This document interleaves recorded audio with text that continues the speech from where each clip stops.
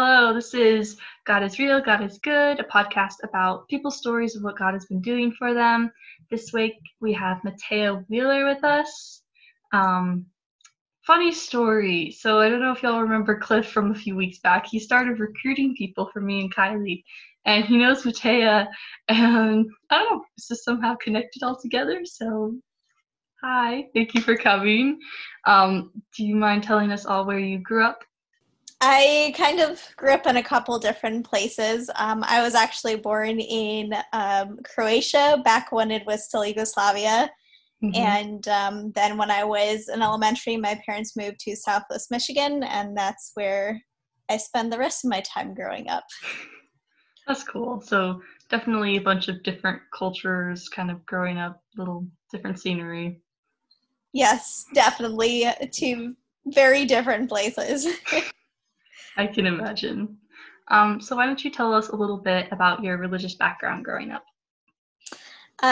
So growing up, my dad was a pastor for the Seventh-day Adventist Church, and so that's kind of what I believe still now and what I grew up with. So yeah. That's nice. No, definitely growing up in an Adventist home can, or just a Christian home in general, can be such a blessing. Yes, it definitely can. All right, Matea, why don't you share some of your stories about how God has been working in your life? Um, that's kind of, I mean, the hard part is where to start because there's so many. That's kind of the truth of life, and I'm glad to be able to reflect on that today, is that God really does work in our lives, even when we don't see it. Yeah. And then there are times when we see it when we look in retrospect. Um, so I guess one of the things that I can see God leading my life is, well, as I said, I was born in Croatia, and as far as I knew, there was never really a plan to leave Croatia. That's where all my family is. For generations, it's been in Europe. Okay. And offhandedly, I guess, after we came to visit some of my parents' friends in the US when I was probably like 7, Mm-hmm. my parents decided to apply for the green card lottery, actually. And for my dad, it was like, oh, we'll just send this off. Nothing's ever going to come of it, but why not? Yeah. Um, and I guess my parents say that they didn't hear back for uh, about a year and a half, anything about it. They'd almost forgotten about it. Wow. And then they got a call back saying that um, they were going to interview us. And so then my parents went through that process, and we ended up getting the green card. Oh, wow. And so since my dad had always kind of wanted to continue his studies and get his master's degree, then we moved to Andrews University in Southwest Michigan, where I spent the rest of my time growing up. Oh, So that's that cool. was kind of one of the first places where I can say God definitely was leading in that way. Mm-hmm. Something you weren't expecting, but still turned out to be a huge blessing. Yeah, definitely. In retrospect, it has been, with all its ups and downs. um, and then probably when I was probably 16, Mm-hmm. um, I had always wanted to go to a boarding academy, and just spend some time kind of living away from home. In Croatia, the only Adventist academy is a boarding academy. Okay. And so part of that is something I guess I had always imagined would happen just naturally. Yeah. Um, and the summer after my freshman year in academy, one of my closest friends said, "Hey, why don't we go study abroad for a year?" And at that time, that was a very big challenge for my parents because my dad was in school full time. My brother and I were in Adventist education. Mm-hmm. And so with my mom working full time, my dad working like 3 jobs, Oh, they wow. were kind of making ends meet. And so the thought to go abroad somewhere was just kind of a huge dream at that Mm-hmm. time. And so when my friend and I were talking with our parents, we ended up narrowing it that we wanted to go to Austria for a year, to Bogenhofen, our Antis Academy there. And when I talked to my parents said, we would be happy to let you go, but we have no idea how in the world we're going to actually pay for it. Yeah. And so I just remember that was one of the first times I prayed really hard in my life about something. And I said, God, I really want this. I would love this experience. Mm-hmm. And trying to remember how it all happened. Yeah. But because my mom was working for the university at the time, Mm-hmm. there was some chance of them covering expenses. When we applied with the university, whether they would actually apply our expenses for the program, they were willing to do that. And when my dad ran the calculations, it actually turned out to be almost the same as they were paying for me at the academy at Andrews versus going abroad for the year. Really?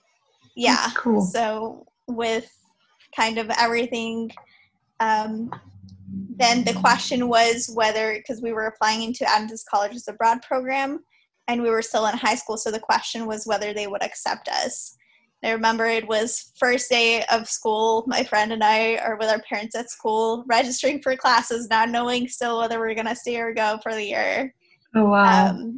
And we got a call that day saying, we can't do dual enrollment, but you can choose either college credit or academy credit, but we will accept you into the program. Wow. That's so cool. And so within 2 weeks, within a few weeks, everything happened really fast. We ended up getting scholarships, getting accepted into the program. And so I was able to spend that year abroad. And that was a blessing in so many ways. I feel like it was a time where I did grow closer to God. It was a time where some ways I had to be more responsible and grow up in some ways. And then it also enabled me really to visit my family. My grandparents were still in Croatia. Because of the airline ticket cost, we only went, before I went that year, I had only gone to visit once in the 6 years we had been in the States. And so being able to, on longer weekends, visit my grandparents, visit my cousins and things, it was really a huge blessing to kind of reconnect with family and really get to know a lot of really neat people too. Mm-hmm. Yeah, I don't know. It's something about when you're young and you're forced to go away from home, like you're actually forced to grow up and become responsible, and you're like, ah. But it's a really good thing, for you to learn to grow up. It is. It's just a really neat experience all around, I think. I bet it sounds like that was super fun and just a good time in your life, to reconnect with family again. Yeah. Definitely. So kind of where did you go from there? Like how did God continue working you and working with you in your life and stuff? I mean, yeah, just so many places. I think when I was trying to decide what to do in college and where to go, I ended up staying at home and going to Andrews University. Yeah. But the question of major was a big one. What I really have had a passion for since probably middle school is that I really wanted to help people, especially kids and teenagers. I saw my friends especially struggling in middle school and a lot of drama and things. And just their family situations weren't always ideal. And so I kind of always wanted to be able to go back and help support kids through that process. And so initially, I thought I was going to be a school counselor. And I was deciding to go ahead and major in psychology, and I had a very wise mentor who actually had her degree in counseling and psychology say, why don't you start an education? You're going to end up working in the educational system anyways. It's good for you to know kind of the scope of it and how it works. And so I decided to do that, to do secondary education. And after my first year in college, during my first year in college, I started to feel really burned out. I was trying to do everything all at once, and it just was not really working. And so with that, I decided to go ahead and go away as a student missionary for a year to serve in a faraway place. And so that's another place where God was really leading me. I really wanted to go and spend the year in Denmark as a student dean and work with teenagers in that kind of way. And that door ended up getting closed on me. And so it was a question of where to go next. And I had read a series of books when I was in middle school that were based in the Marshall Islands, which are way out in the Pacific. And so that was kind of my next thought, there's all these positions in the Marshall Islands. They're all in teaching. That's the direction I'm heading in right now. So it would be a good way for me to experience that. And I didn't know which island I was going to end up on, whether that was going to work out. Well, let me backtrack a little bit. So at the time that I found out that I couldn't go to Denmark because they had filled all their positions, during my devotions, I happened on Psalm 137, verses 7 and 8, where it says that basically it says, God will fulfill his purpose for you. And that kind of reminded me that God still has a plan for me and gave me a lot of peace going forward. And so when I did find out I was going to Marshall Islands, even though it was so very different than I had expected and anticipated, I actually got pretty excited. For me, the thought of being in hot weather all year was really exciting after living in Michigan for many years. I bet. And that was a part of my life where I kind of, probably for the first time, I was in a new place, actually not knowing anybody. And I had to start breaking out of my shell. I tend to be very shy a lot of times. And so it was a good experience for me to try to break out of that and to try to really make friends with the people I was surrounded with. And that whole year was so challenging in so many different ways. But it was also such a blessing to be able to see God work through the many different situations, being thrown into teaching with pretty much no training. It feels like trial by fire. Teaching in general can be overwhelming the first year. But it was like, okay, this is the curriculum, and this is just, how it just figuring out how do you get information to students. It was a whole different experience. I was blessed that year with several roommates who I became very close friends with, and meeting people from Brazil and Germany and just all over the U.S. And having to work together was also a really good growing experience.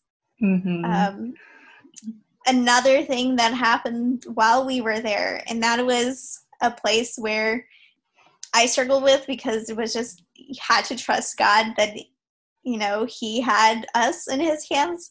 And that was, I was there during the 2011 Japan earthquake.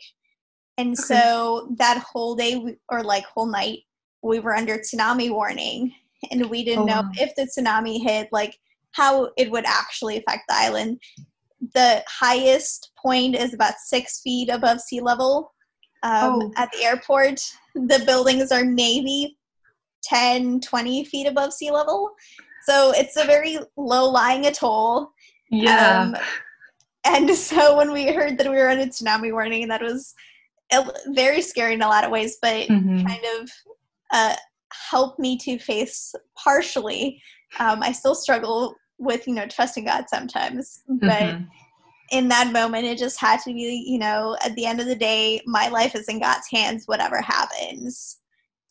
But seeing, waking up the next morning to sunshine and the birds singing, it was a relief in a lot of ways, but it was also a reminder that God really is taking care of us Definitely. through the many situations. Despite, tsunami warnings and all of that. Yeah. And we were blessed because it hit, well, it's an atoll, so there's usually not a buildup of the huge tsunami wave in general, but it also did hit during low tide, so they actually measured an increase in the level of the sea level about 6 feet, and then a drop in about that much within a few seconds. Oh, wow. So that's kind of how they knew that it actually had gone by. But So that was, it just missed you, though. Like, it didn't really affect the island. No, it didn't really affect the atoll at all. It just kind of passed by, which for atolls, it's more common because you have kind of a reef that goes out and then it just a drop off. So it's usually not a huge impact by tsunami, except if it's during higher tides, then it can definitely do flooding damage. Yeah. But that's cool. Like, you're safe through that all. Yeah, it definitely was. And then as we neared this end of the school year, actually all three of my roommates decided to stay another year as missionaries there. And that for me was a really hard part of my life. I was really wanting to stay. You get so attached to the kids, and you see that because the school is run by volunteers, there's such a turnover there. It's about 50 to 80% turnover of staff every year. Oh, wow. So it's always changing. It's always changing. The staff term is 1 year, or the teacher term is 1 year. Principals and administrators is 2 years. So even that's not very consistent. And so as you get to know the kids and how much change they're going through all the time, it kind of makes you want to stay and help out there and teach there. And so that was kind of the decision I was faced with. Do I stay another year? Do I come back? And the big thing, what my parents said, knowing me and my personality, they said, if you stay now, you will never come back. Oh. And I knew that that they were probably right. And so I decided that I was going to come back and finish off my college degree. And they said, after you're done, then you can decide, you can always go back. But then you're done with college, you don't have to worry about it anymore. That's true. Yeah, it was actually very useful advice. Yeah, parents do that sometimes. I don't know what it is. A lot. When I made the decision to come back, that was a really, really difficult, considering all my roommates are saying we had become really close. We were like family by the end of the year. Yeah. And so I remember in some ways just being so frustrated and angry at God and saying, like, why did you have to bring me back? Like, what's your purpose in this? Even though in a lot of ways I knew it was good for me in that moment, I still struggled with it. And for some reason, I don't usually have a lot of culture shock going to other places. I guess in my mindset, it's always like, okay, you expect something different. But then coming back is always a really big culture shock for me. It always feels like everything should have stayed the same, but nothing really does. And so it's almost like the reverse culture shock. So I was dealing with that too. And I guess in retrospect, looking back, there was quite a few other students who came back from the Marshall Islands, not necessarily where I was, but in other islands. And so we ended up forming a community there that following year after we were back and connecting with each other occasionally. And that, I think, also, in retrospect, I can see God leading that and, giving me other people to support me through the process of coming back and being back at home, where it feels like everything really should have stayed the same, but didn't. There's a lot of change. But then after coming back, I actually ended up meeting my now husband in classes. We were in classes together pretty much from the year I came back, even though we didn't know each other. The first year we were in same class. We hardly knew each other's name for the first year.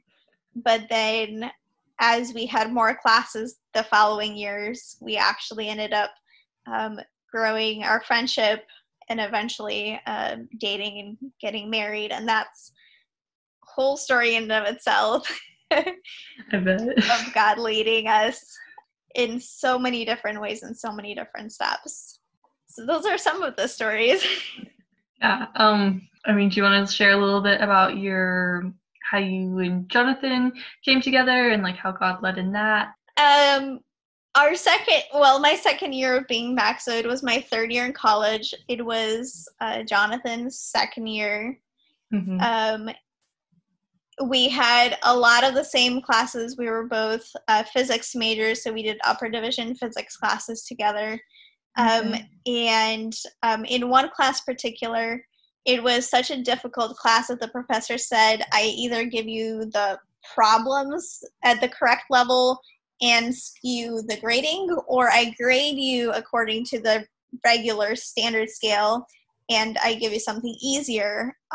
So the professor decided that he was going to grade us on kind of a curved scale, but at the same time give us the proper difficulty of tests. So our grades, an A was 66% for this class, or about 2/3, and B was about 50%, and it kind of just went down from there. After, I think C was maybe 30 or 40%, and after C, you just failed. There was nothing in between. I was in this class with probably 5 or 6 guys, including Jonathan. I was the only girl. And I tend to be a little bit competitive. And when we got our first test back, I saw that I had a 69%. And so I thought maybe that I got the top score. And when I looked up at the board, the professor was just writing percentages. Mm-hmm. And the top 2 scores were 90-some% and 80-some%. Wow. And so Jonathan had one of those 2. And I asked both him and the other friend in our class to go ahead and study, for next tests and things like that. That's really, the other person couldn't make it for some reason or other, so Jonathan and I ended up starting to study together. And the more I got to know him, the more I started to like him. And then I realized that actually he really was after another girl and was really fixed on dating this other girl who, as far as I could tell, would not give him the time of day. And so as the semester went on, we ended up, studying more and more together at different times. And when we came back from Christmas break into second semester, we had, I think, absolutely all our classes together that year or that semester. And we had also a lab class together where we ended up deciding to be lab partners together. And so what had been studying a couple times a week really turned into studying every day of the week together, being in all our classes together, and really starting to do most things during the day together. Through that process, for me it was difficult because Jonathan was still fixed on the other girl. And it came to a point where I wasn't sure anymore what he thought. And it had been such a process, I guess, for me to kind of see him holding out hopes for something that I didn't perceive would ever materialize. But I guess I also figured that I don't know what God's plan is at the end of the day. Yeah. And it came to a point where I just had to start praying really hard. And I ended up saying, God, you know my heart. You know that I care about Jonathan a lot. You know what he's thinking. And I'm like, at this point, you need to change somebody's heart. I don't care whether it's Jonathan. I don't care whether it's me. But I can't live with this tension and frustration any longer. Yeah. And after praying this prayer for a couple weeks, then Jonathan, for the first time, started saying, like, oh, I don't know about this other girl and stuff. Because we had become such close friends, he would tell me about this all the time. And when he told me about this, I said, at the end of the day, you need to pray about it. You need to figure out what God's actual plan is for you. Yeah. And so after he did some praying on his own, about a week later, he came back and said, I actually care a lot about you. And so that's when we started dating. We dated for a couple of years. He was our first year of dating. He actually went off to Lebanon to be a teacher and help with IT at an elementary and middle school there. So we spent that year long distance and ended up actually getting married then. So. Aww. That's cool. That's so cool. You were off doing missions before you met him, and then after he met you, he goes off and he does the same thing. I bet that was probably trying, but also kind of very bonding at the same time.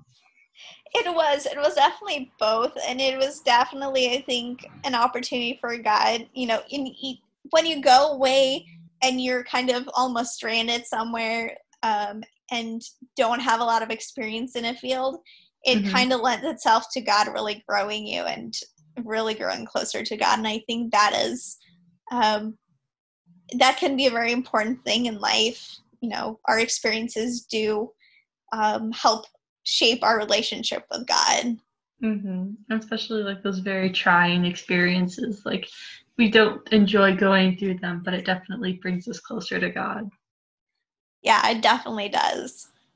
Well, thank you for coming and for sharing your stories. I think it's definitely very cool.